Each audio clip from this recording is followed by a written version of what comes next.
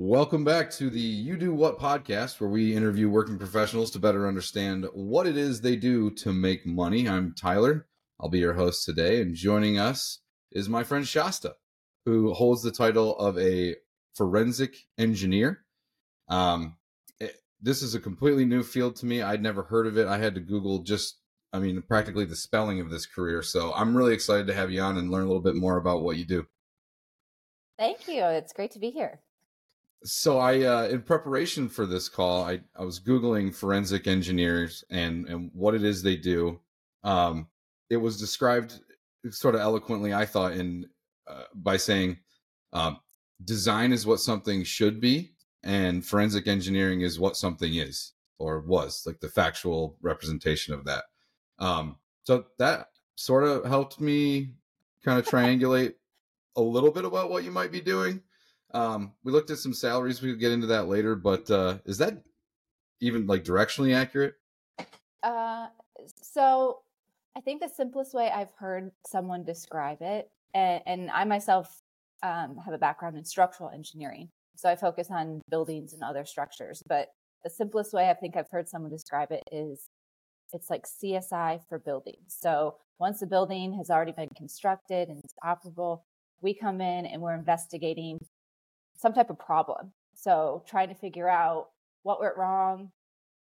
What's the problem? How do we fix it? Can we fix it? What's the extent of damage? Those types of questions. So we're really trying to investigate structures that are already in place rather than new design. Okay, so when you say CSI, like something's already gone wrong by the time they call Shasta? Yes, typically. Typically. So we're not really involved in new design usually. It could be after some type of weather event. They've had some damage occur. It could be either during or after construction. There's some type of construction defect or design defect that is causing problems at a building. We, as a civil engineer, could be some type of drainage issue. So there's always some type of problem, I guess, simplistically put, that we're looking at, trying to figure out what the answer is to solve that problem. Is there any type of like prototypical case study or sort of very common example that's used in your field where they say, like, this happened and here are the first steps to kind of figuring it out and walking through that process? Can you think of anything like that? I guess it comes down to the scientific method. We always look at, what's our hypothesis, I guess, of the reason why. And then we come up with ways to test that hypothesis, whether it's through physical testing or non-destructive testing, looking at materials, taking apart parts of the building to see what's actually there, because we all know what is designed does not always get put into place in practice. So, figure out what's actually there, how it's interacting, and then using all of that data that we collect to be able to make our opinions, our final conclusions. Okay. And are you responsible for both the going out into the field and investigating and collecting data and the analysis of the data to come to a conclusion? Are you kind of like a one-stop shop for that whole process? Or there's your team set up differently that some people go, maybe, I don't know, this might sound ridiculous, but to the building to collect samples or to take photographs or to investigate with the building firm, was the material and the design actually used in the production? Like, are those roles separate, or is that all you? It's all us. As the engineer, we're going to want to put our eyes on it. We're going to want to see it. We may be working with a team, so larger projects involve multiple people collecting a wide array of data.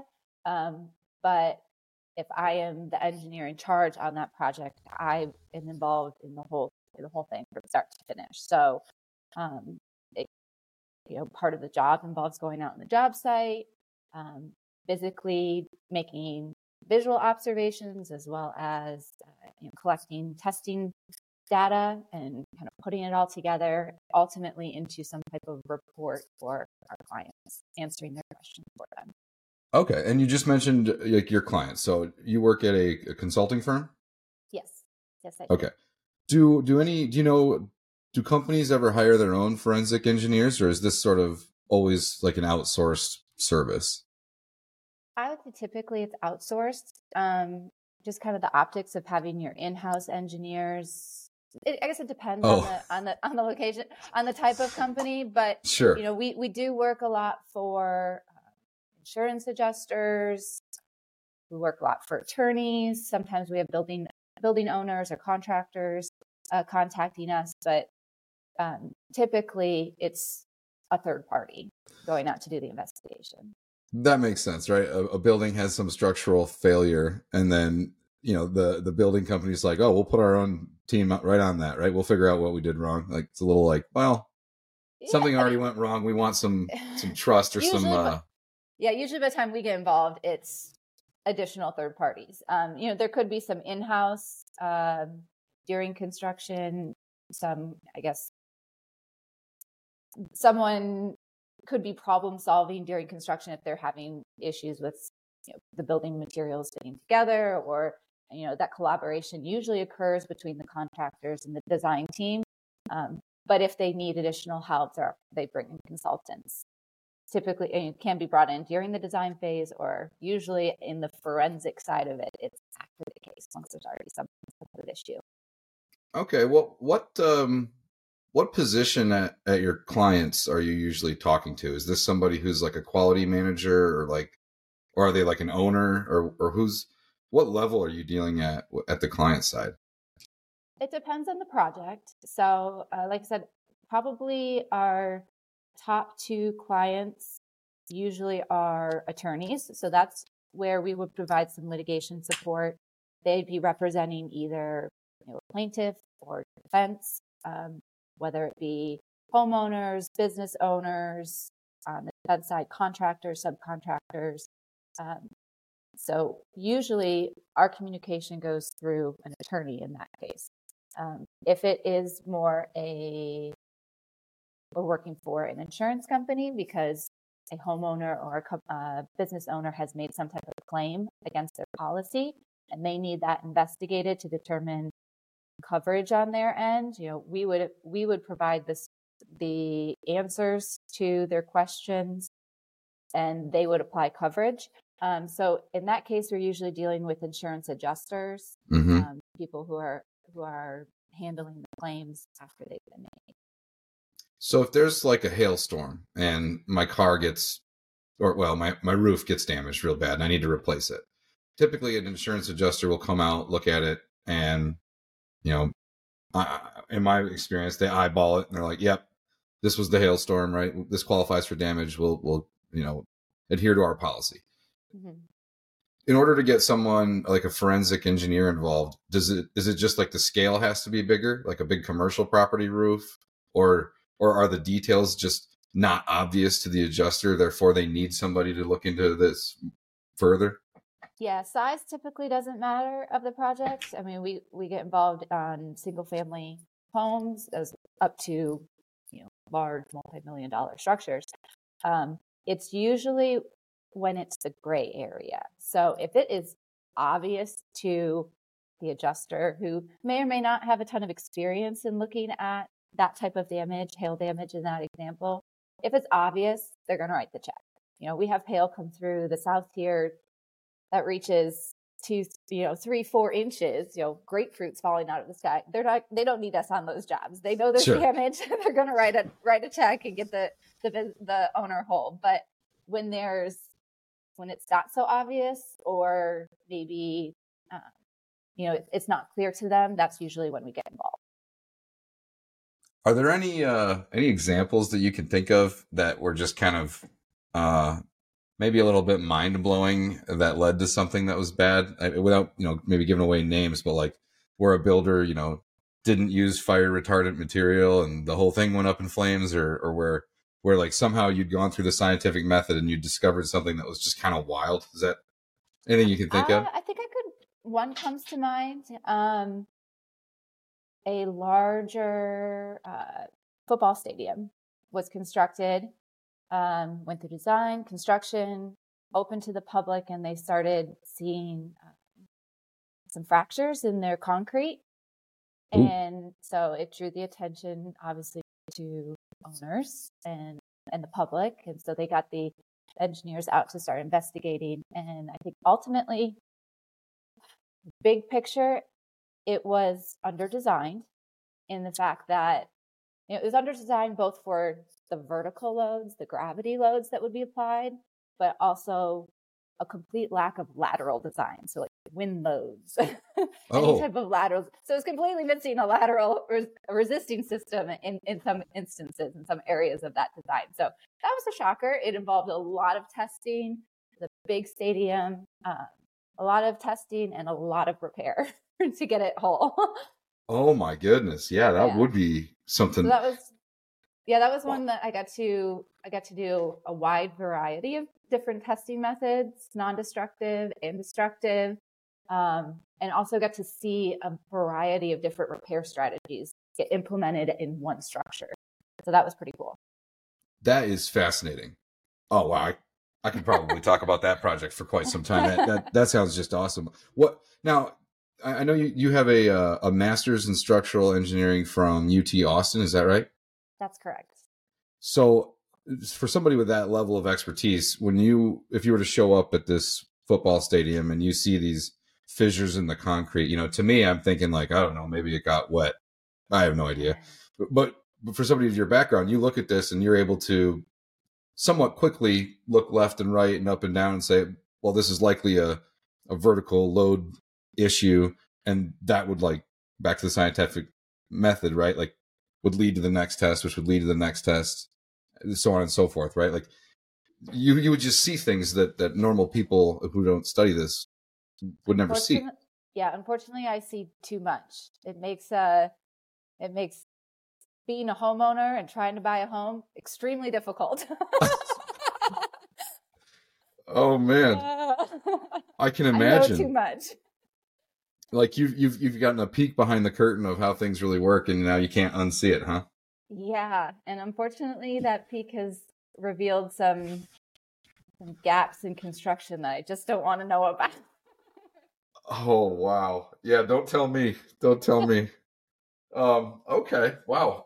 Fascinating. So did you, I guess let's take me back to kind of when you were 18. What did you know that this is what you wanted to get into? Kind of what did you go for right out of undergrad? How did you know you wanted to go to college? Kind of who was Yeah, Shasta back at 18?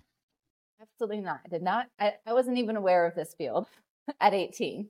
Um, I had always excelled in school, and I knew that I was headed off to university. And so, when looking for schools that I was interested in, I had been taking pretty much any drafting class at my high school that they offered for the last, I don't know if I got into it in sophomore year, but at least junior and for sure senior year. Um, and so at that point, we were both hand drawing as well as using software to draw floor plans and building elevations. And so at 18, I thought I was going to study architecture. As I one thought, might. yep. Yeah. And so I had a drafting teacher recommend I look into a school down outside of Detroit called Lawrence Technological University, Lawrence Tech. Mm-hmm. And so that was one school that I had applied to. They at that point, I don't know if they do this still. They offered like early on-site admission, like you come with your transcripts, do a quick little interview, and I was accepted. And so I had applied there as well as a couple other schools, both all with good architecture programs. So that's what I had planned to study. So I got down to ultimately I ended up going to Lawrence Tech, and I showed up for orientation and registration, and they had me registering for calculus classes. And I was told I was done with my math requirements because I'd passed all my AP classes, and lo and behold, architects don't need a lot of math. Sure. So I was told that the architecture program, I wouldn't need any more. They're like, oh, we thought you were doing a dual degree with architecture and civil engineering. So these would apply to your civil engineering degree. Like, never thought of that. But the first year, I think there was only like 2 classes that overlaps between the two, one of them being just an introduction to civil engineering. And so I thought that would give me a good idea of what is civil engineering. And Mm-hmm. there's so many sub-disciplines that I got exposed to during that coursework. I was like, okay, I'm going to stick with this. So headed down the dual degree path. Probably by the end of second year, I knew architecture was not what I wanted to do. I found out that, conceptual design wasn't for me. My brain functioned more as an engineer. It gravitated towards the structures side of things rather than the design of the buildings. So I stuck with it.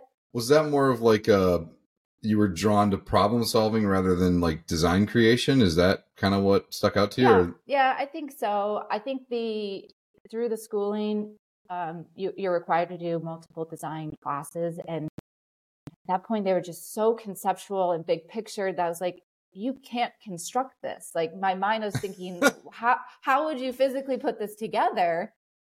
Either you'd have to have so much money, right, or you couldn't do it, make up new materials, because it wasn't possible. So my mind, the conceptual side of design was not for me. And I definitely gravitated more of the problem solving. So I stuck with it. I got both degrees. I studied architecture and civil engineering with a focus in structural. That's kind of a flex a little bit. I'm just going to point that out, that you showed up to do architecture and they're like, oh, I thought you wanted the double major. And you're like, oh, sure. Yeah, that's fine. I'll just stick with that. Yeah. No, it was kind of fell into my lap. And yeah. I'm so thankful that it did, because like I said, it wasn't on my radar, and it is exactly what I'm supposed to be doing. And so it wasn't until I think it's the last month of my last semester of college, I was in a construction management class, and we had a guest lecturer come in and talk about, he was a forensic engineer, but they focused on like historical restoration down in the Detroit area. So there's a lot of historical buildings. Sure. So they still had to do the investigation to figure out the conditions of the buildings and whether they could be modified or new materials could be applied for that restoration. And so I was like, oh, this is kind of interesting. With the investigative side of engineering, I had never heard about. And so I'd always planned to go to get my master's, or, that was the way I was going. And so I had already accepted my position down at UT to their master's program, which focuses in structural engineering as well. And when I got there, the first thing I did was really look up classes around this forensic engineering. I was like, do they offer anything? And at that point, they offered two. Actually, one was about forensic engineering. However, it was only offered in the fall semester, and I, being the overachiever, I wanted to get my program done as quickly as possible. So I crammed my master's into 1 year, a fall, spring, and summer schedule. And so there's no way for me to take the class because I had other requirements that I had to do. Okay, hold on. So just to clarify then, so you went right from Lawrence Tech, like graduated in the spring, and then was in UT by the fall? By August. Yep. Started school down in August. All right. And is that because for almost all civil engineering jobs, you're required to have a master's? Is that the idea? No, I just like school. I think it came down to that. I like learning. I've always excelled at it. I wanted to hold that additional degree. Yeah. And so sure. it was more, I guess, personal in that regard. I would say industry-wide currently, it's not required to have a master's, but it is trending towards that way. It's more emphasized. And I would encourage anyone to pursue their master's if they're headed down this road, or even into a design job as an engineer. So at that point, it was more personal. Okay. But is what... That kind of answers my question that I was going to ask, which is like, your coworkers, right? Like the people that are your peers, do they all have masters? Do some of them, some not? I mean, how optional is this? Yeah, Because I think definitely. if you're looking at this career path, and with a lot of the ones that we've had on the show so far, right? Masters seem like pretty good ideas, whether it's an MBA or it's physician assistant school. Now we're Yeah. talking structural engineer. It can be daunting, I think, for people to look at and be like, man, just to get started in this thing, I'm out of high school and I've got 6 more years. Like, woof. Yeah, But it's a lot of school. it is, but it sounds like once again, the school it pays off. Just the education and the ability to start in your industry with a little extra expertise seems like an Yeah, advantage here. it is. And actually, kind of full circle moment, having my architecture degree on top of my engineering, actually, I felt like gave me a leg up when starting in this career, because in that program, I studied a lot of how the building went together, like the wall systems, the roof systems, um, the building envelope that you didn't get in your engineering degree. The engineering degree was more focused on your materials and your design classes. And so coming out, starting a job in the realm of forensics, I'm looking at buildings. I'm looking to see how they're going together, how these different systems are interacting. I had a good head start compared to some of my colleagues coming out of engineering school who didn't know how a roof went together or the different components of a roof or the components of a wall. So as strangely as it was that I went in for architecture and I pivoted to engineering, I'm thankful that I had both. Kind of boomeranged right back to being a very Yeah, useful discipline. it was. So you somehow managed to graduate in a year from your master's program, and then but you said you weren't able to take that forensic engineering class. No. So it ended up that the teacher who taught the forensics class also taught a repair of concrete concrete repair class, I think it was. Okay. And he used there's a lot of overlap. So it was good exposure. It was through that professor that I actually found my first job. I had asked him to provide some recommendations when looking for a job out of school. And he was the one that was like, I'm familiar with this company. I think you'd be a great fit. Can I pass along your resume? And that's where it ultimately took me. So the class had, it got into the materials. How do you different strategies for repairing concrete structures, whether it be foundation systems or the building systems. But I think the biggest reward out of that was kind of meeting him and getting into the next phase of my career. Yeah, really leveraging like that master's network to say like, hey, I'm a good student and I'm doing well, and I'm obviously very ambitious to get this thing done. And I think it sounds like the professor recognized that and then was willing to put kind of his name on the line for your resume to get you started. So that's great. That's a great story. Yeah, it all worked Now out in the end. now that's not the you're not still at that company, are you? That first one you No, started? I've since moved on. I'm at kind of my second job since Second college. Second one. Done. second one since college. Okay. Yeah. And what do you remember what your starting salary was at that first job right out of college? Yeah, Or what the average would have right been? out of school, with my master's, I was brought on at 65,000. Okay. 65,000. And then now if it's a consultant type role, at some consultant agencies, you're kind of brought in at one level, but if you get up high enough, things can get kind of lucrative when you start making partner or you bring in new business. Is that a similar trend in your industry, or is it a little more like, structural engineers, we're providing a function and we're not really translating into like the sales of new business consulting?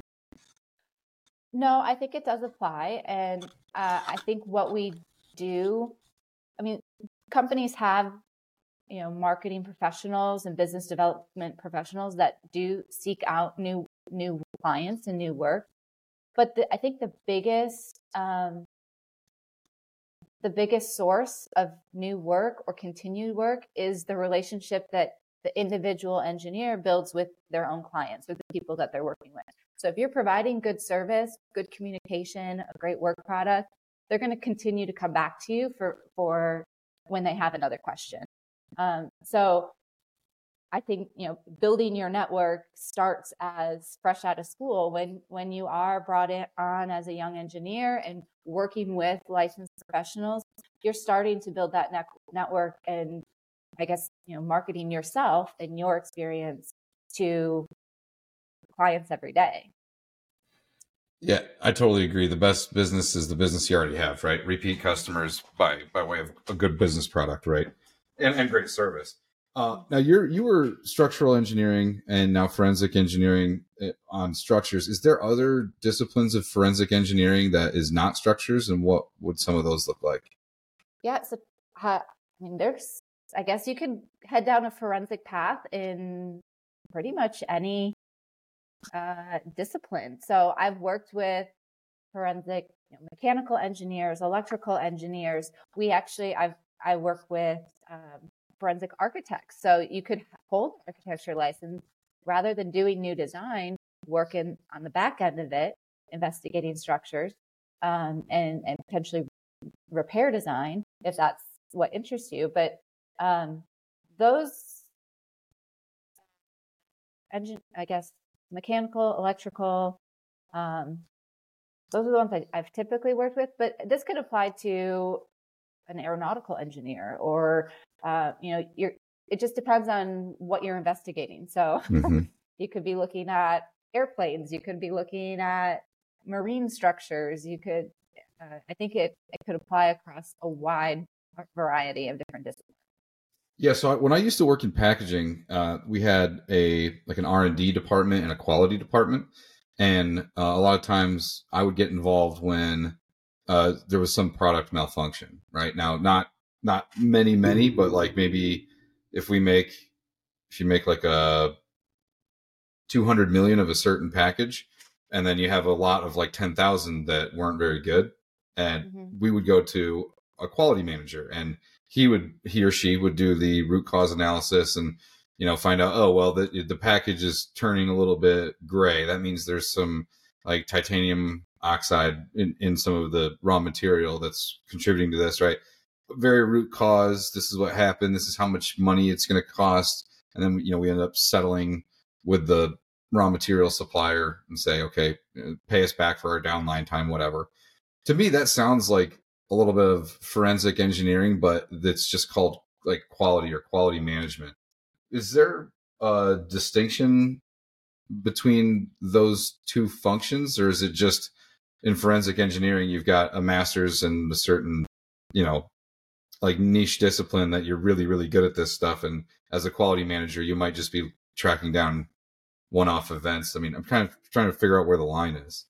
I think the line comes down to licensure. So as an engineer, I'm a licensed professional engineer. I have to take exams and get licensed through the states that I work in. And so I think you could apply knowledge, firsthand knowledge of what you do to one-off projects or experience that you have. But to be an engineer, to hold that title, you would need to get licensed. I'm going to ask a silly question here. Go ahead. Is that kind of true for like all engineers, like after school? If you want to hold the title of engineer, you need to be licensed. You can't represent yourself as an engineer without a license. I had no idea. And that's a by state thing?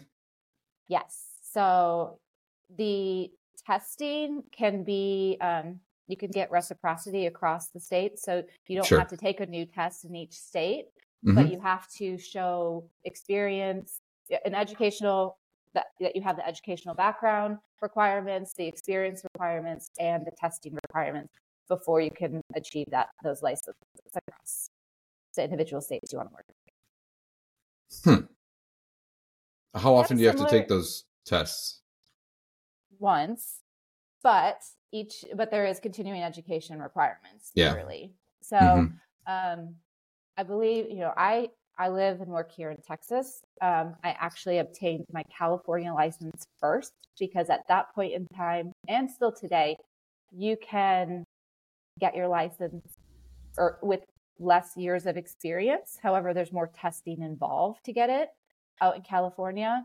So here in Texas, if you have a bachelor's degree, you would be required to have 4 years of experience before you could obtain your license.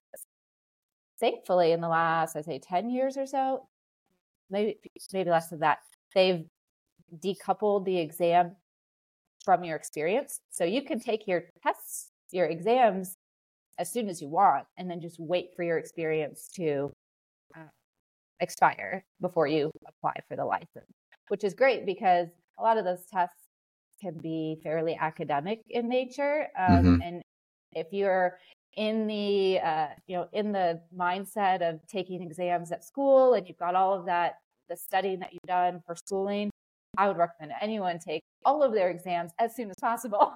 Right. The longer you wait, the more you forget, and it's just harder to get back into. So,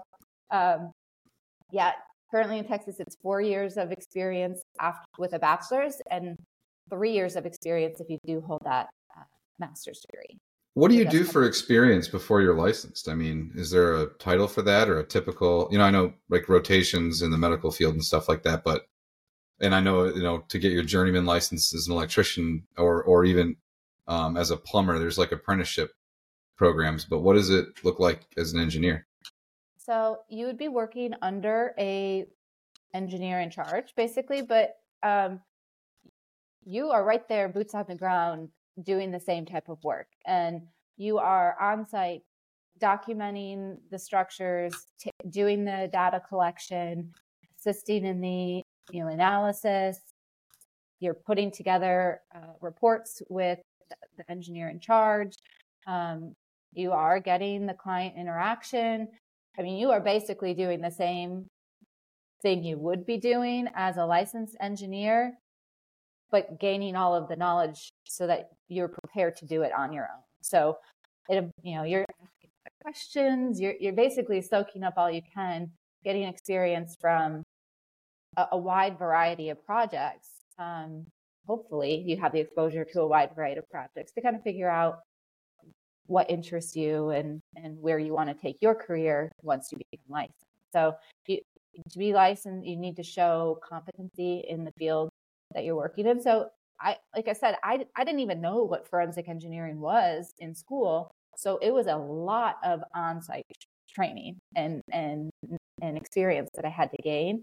And that's what those 3-4 years are for, to gain that experience before you are ready to start practicing on your own. Take me through what a work week looks like now. I can kind of imagine the being on site. Tell me, does that require a lot of travel on your part? Like, hey, I have another site I have to go inspect. When you're in the field doing those inspections, kind of how long are you there? When you're doing your tests, do you come to an office every day? Is there a lab there? What's the scale of testing? Kind of take me through like a typical week of where you are and kind of what you're doing. Yeah, it can really vary depending on the projects that you're working on. So, and that varies depending on the company you're working for. So if you're working for a company who focuses a lot on catastrophe response work, so after hurricanes or tornadoes, large hailstorms, earthquakes, those types of jobs, I would say, would require a lot more travel if you're not in the area that the event occurred. So, historically, I have provided response to, I guess, multiple hurricanes that went through Florida, which would require me to travel to Florida because that's not where I live. And to make it kind of worth the travel costs, a lot of the times those in the catastrophe response situations, there's a lot of work, obviously. So you could be there a full week to do just project after project, day after day, as much as you can get done. And then you come home and you would be in the office for a week or two to produce the reports for those projects. So that type of work where it's related to some type of weather event can involve a lot of travel. Currently, the company I'm at, we focus more on litigation support and real large loss type of insurance files. And so the litigation projects tend to be more long-term, spread out over a longer time period. So the site time might be 1 day, 2 days, a week long if it's a really big project. But you have a lot more time to respond to it. So you're aware of when these site visits are coming up. It's not hey, it hailed last night up in Oklahoma, we need you to drive up there. You're kind of setting your own schedule ahead of time. So it's easier to plan in this season of life, having a young family. It's easier for me to plan and coordinate with my husband where I'm going to be during that week it's or important. not. So yeah, especially like with with a young family. I know that's something that I've always looked at was, how much time are you just going to be gone, and can you control when those times are, right? Those are really important factors, I think. Now, when you talk about long projects, so would this be like, your firm is kind of handed, hey, come investigate this thing, and then they say like our next court date is 2 months from now or something, and that's sort of your timeline. Like, all right, I got to get all this stuff done before that, and then you produce your report, and then they go, okay, well, we're going to reconvene another 6 months from now or something. Like, does it drag on? Like, what are we talking? Months, years? Like, what are we talking about here? Yeah, the litigation files are driven a lot by the scheduling orders by the courts. So if we get brought on early on in a case, we might have a longer time frame before producing a report. If we get brought on super last minute and they need a report the next week, it can be a really quick turnaround for the report. But then usually there's some type of gap in that for the next step in the project. So if it's a larger, more, multiple parties involved, some type of, construction defect or design defect type of case, or there might be multiple parties involved in the litigation, those projects can draw on for years. If they're not able to settle with the parties and come to some type of agreement before making it all the way through the litigation system, all the way through the court system, making it either to an arbitration trial or a jury trial, those can draw on multiple years. Other projects can, you write a report, they go to mediation, the parties can agree on, at that point, it comes down to money. Right. So are we going to be able to get enough money to fix the problem? If they're able to agree on something like that, then it might be solved quicker. Talk to me about the, is the culture mostly in office, and what's, is there a lab there that you get to do the experiments on, and what's that like? So a lot of companies, the companies that I've worked for, this one, we do not have any in-house materials testing labs. We usually would outsource that to a lab who has professionals, trained to investigate those different materials. For example, your type of, your roof gets hit by hail. One part of the investigation could involve taking a sample of the roof and sending it to a lab to have it looked at under a microscope, have it pulled apart to look at the different layers, to see whether or not there's actually been damage to the roof membrane or the covering that isn't visible to the eye. And so some companies have in-house labs where engineers have the experience to do that. Others would send it out to a third party. Okay, that makes a little more sense. In my mind, I'm thinking that, like, I'm going back to this football stadium example. I'm thinking that you built a to scale replica out of like popsicle sticks and other stuff, and then you like put it in a wind tunnel, and you're like, oh, see, look, it fell over. I told you that this thing had no lateral, So I guess maybe it's not so much that then. So is a lot of the testing results that you're doing like mostly just material related, or would you send a damaged piece of something to a lab and ask like how many pounds of pressure did it take for this thing to crack? Or it could be materials related. It could be similar to building a physical popsicle stick model. We could be building models digitally with software to see how it's reacting. So that we would do we would do in-house. But the material side of it usually gets outsourced. So if you're looking, concrete can have a wide variety of, it's made with multiple components. So if there's some type of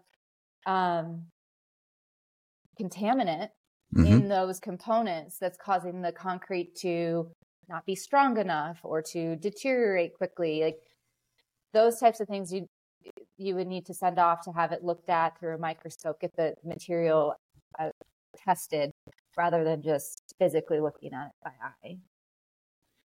What that makes a lot of sense. What's kind of typically next for somebody who's been a forensic engineer, had a successful career? Is there like leadership opportunities that that happens a lot in business where they end up they manage a department of forensic engineers, or is there other or maybe do you ever see other people that have similar backgrounds and degrees but they're doing something else that's like way more lucrative, where you're like like, oh, the real money in structural engineering everybody knows is to work in casinos or something? Like, is there some other discipline that that kind of mid-career like this some people might have their eyes on? Not that I've looked into. Yeah, fair enough. I'm not familiar where this extra money is, but yeah. Okay. No, I think it comes down to, the company you work for, how it's structured, where you see your career progressing. If you want to head down a management path, typically in this, I guess in the companies I've worked for, you can progress to, managing an office, or you start by managing a team, managing an office of engineers or different disciplines. You could get more involved in the business development. You could get, I think that a lot of, I guess I won't say a lot, but if you have the personal drive, you would maybe take it down a path of some research or producing paper, writing papers about certain topics that interest you, presenting. You can get, oh yeah, that's a good point. Get involved in different organizations, providing courses or teaching younger engineers or I guess colleagues in the field. So I guess it kind of depends on where your interests lie. Sure. I work with one of my partners here. He kind of knew from that he wanted to be a professor at some point in his career. And so he's able to do both. He's teaching courses at UT Austin while he's a practicing forensic engineer running his own projects. And yeah. So the reason I asked that question is because I at times in my career, I've been a little bit frustrated where, like, okay, you take two salespeople. One of them is selling used cars and they make great money, $90,000 a year, right? But somebody else is selling security software and they make $400,000 a year. And it's like, okay, what is the big difference between this salesperson and that salesperson? Because should it really be $300,000, right? So that's why I asked, like, and so sometimes it's like, well, this skill or this discipline that you bring, if you just applied it in this other sector, it would be much more lucrative. And additionally, with people management, there were times in my career where I was a bartender and I made more than my manager just because that's just the structure of the industry, right? Yes, you can move up to people leadership. And yes, that's great if you're, really passionate about leading a team. But a lot of this, I think, comes down to where we go to work every day for money. So how can we put all of our considerable skills in the right bucket to maximize that? So that's where the question comes from. Maybe not a ton of that right now in forensic engineering. Maybe we'll keep that to car sales and bartenders. Yeah, I experience will take you far. If you are a self-motivator and someone who enjoys to learn and is always, in this job, there's always something to learn. I feel like I'm learning something daily, weekly. There's always, each project is different. Each project is a new problem, a new puzzle to solve, which is something that has always interested me. I've always been a lover of puzzles.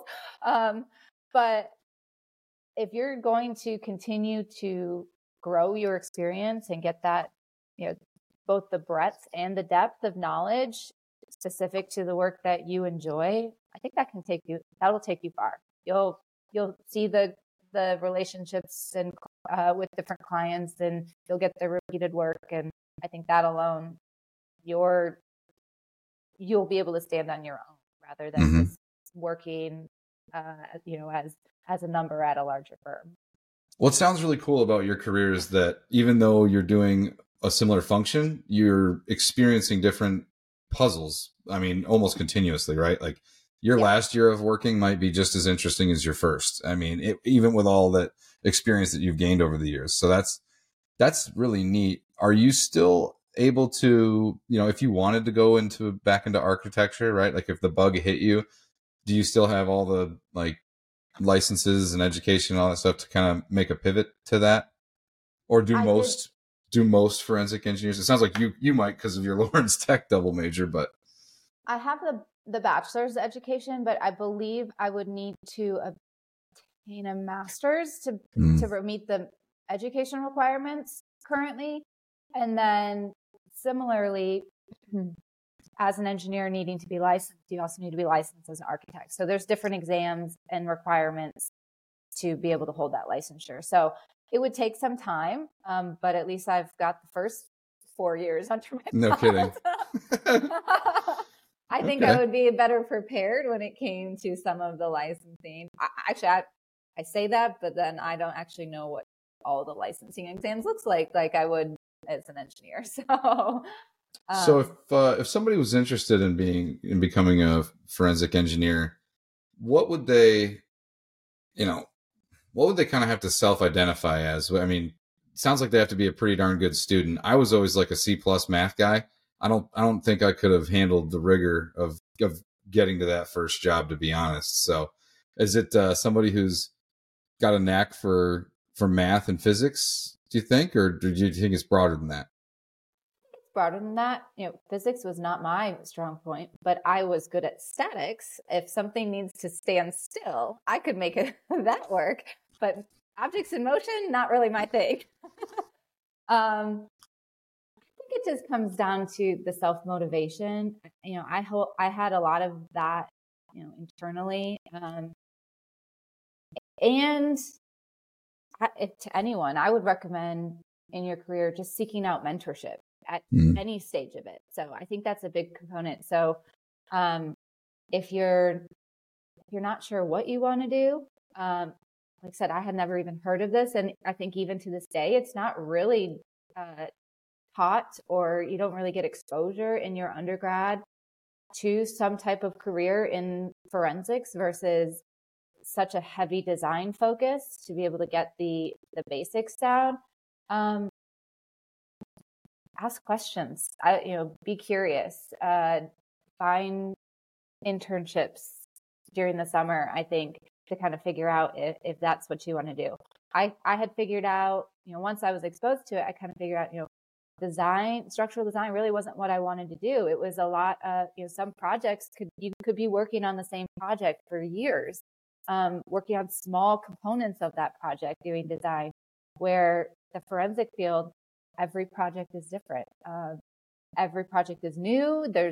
Some projects are small and you turn them around quickly. Some projects might involve more work and hang around, but I think I like the variety of it. And so it's not real stagnant.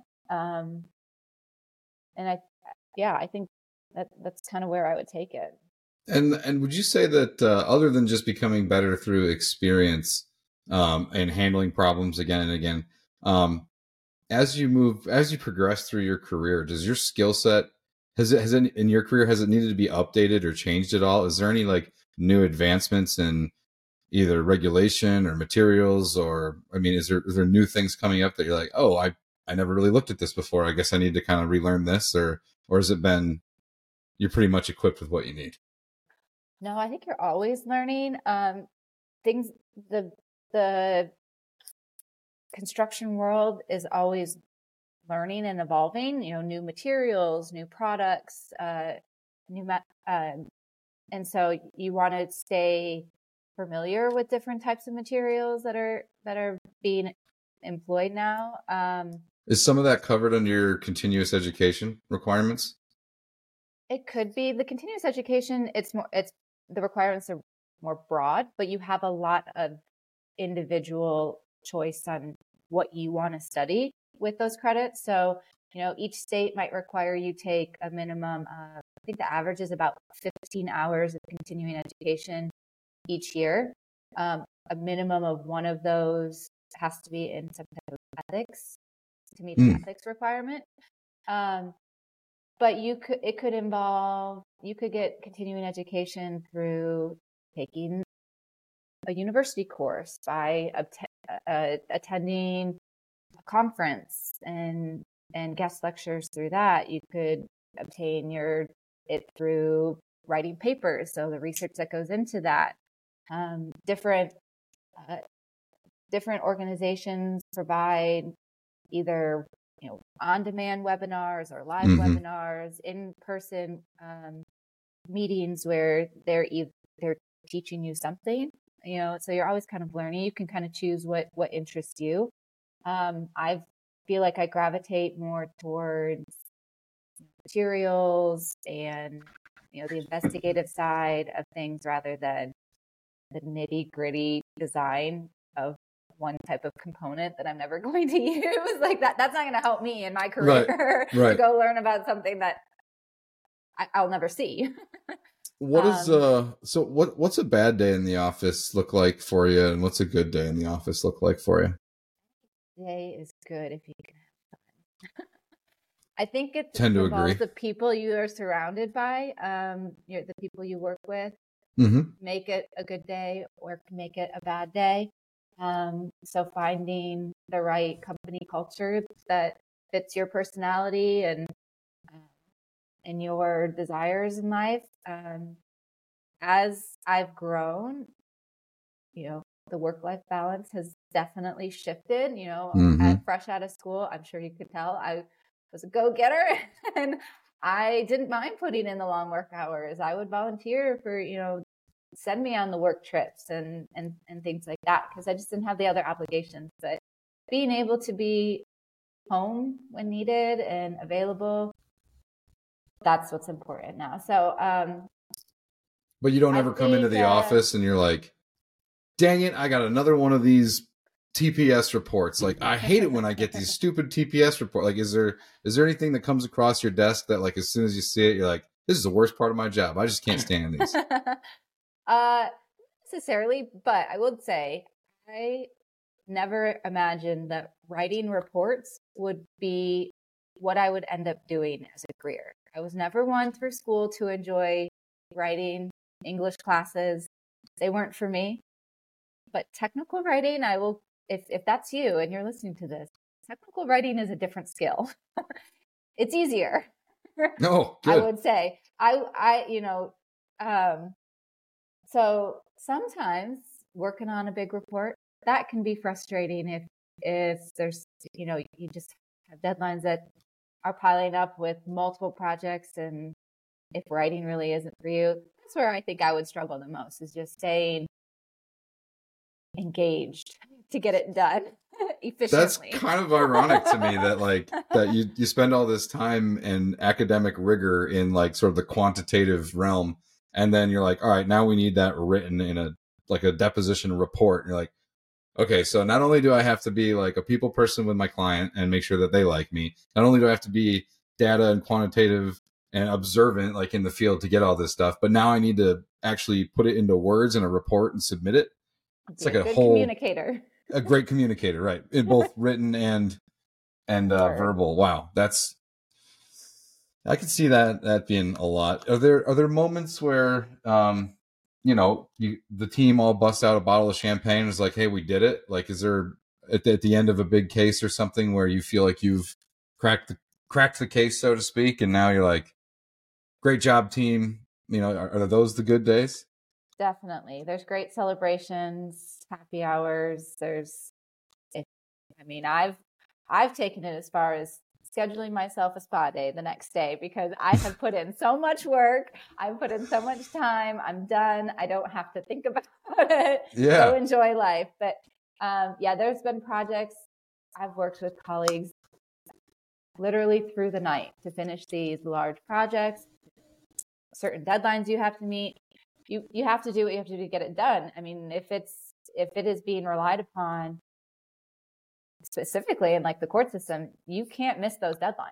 Right. And so it can be a team effort, late night calls and emails and office nights just to get those done. But then it's nice to go celebrate and not have to think about it. That is one nice thing. Once you write the report, you've got time to breathe. So I've spent with my teammates from business school more than one, all-nighter writing a paper that was due the next day, but ours was never going to be a matter of permanent public record. like I imagine yours might be. So that's just wild that that type of product of working in those environments, just like trying to get it done, and then it gets out there and you're like, well, that's there forever. Yeah. So, and that's what I think where I put a lot of internal stress, and I would hope that most engineers would as well. It has to be right. It can't be wrong. You are dealing with the facts, it's your answers are dependent on the real world application. It's not like you can skew them and write it a certain way to look pretty else. And so you're presenting those in a way that people can understand them. And usually people that don't have the technical background that you do. So it's definitely stressful at times. I think one of the most stressful was first report after obtaining your individual license. That is your stamp and seal on the report. That is your name behind it. You will be the one answering to that report. That was a big deal, right? Helping to write these reports. Mm-hmm. It wasn't my name, my seal, my engineering license related to it, although I would have to answer questions, I'm sure, but sure. It was a whole new ballgame when it is your livelihood, your right. And if they find something that's like negligence in your reporting, right? Like you could have your license revoked. 100%. And there could be criminal charges. The board, they have rules in place depending on what it is. Yes, there could be some serious consequences. Yeah, I think that I would hope that most professionals don't really come even close to any of those levels, but yeah, you're doing an important work that's got real consequences to it, right? Yeah. As an engineer, our number one priority is to protect the life, safety, and health of the general public. And so as a design engineer, you need to make sure your buildings are going to stand up. Right. It's cool that it looks like a Fruit Loop, but it has to make sure that, it has to protect the people, the public. And same goes on the back end of it, on the engineering side of it too. So if we're on site looking at something for our clients and we see an unsafe condition completely unrelated, we still have an obligation to say something and to speak up and to make sure that the public is safe. So that's our number one goal. If you had, I guess my last question here would be, would you recommend this career to your younger self, and would you recommend it to others? 100%. I wish I would have known more about it when I was younger so that I could seek out, more experience through my educational background and kind of know like what am I going to need as a forensic engineer? What courses in this stage of my life would be helpful? Like I said, having that architecture license where I'm learning about different building systems, the walls, the roofs, the foundations, where they don't talk about those in engineering. I think that would have been extremely helpful to know more about the career I was headed into so that I could be better prepared. That's just me as an overachiever there. But I would definitely recommend it. It's got the variety. It's exciting. You can see some really cool things. And it's one big puzzle. So. I love it. Well, thank you so much for being on the show today, Shasta. I think we all know a little bit more about what a forensic engineer is, how we can become them, and how they're keeping the places, people, and general public safe, right? Protect the health, safety, and welfare of the public, the people. Yeah, the people. I love it. No, I think we got it. It'll be fine. Good. It'll be fine. Be good. No, we'll just get it in the cutouts. So we can stop the recording.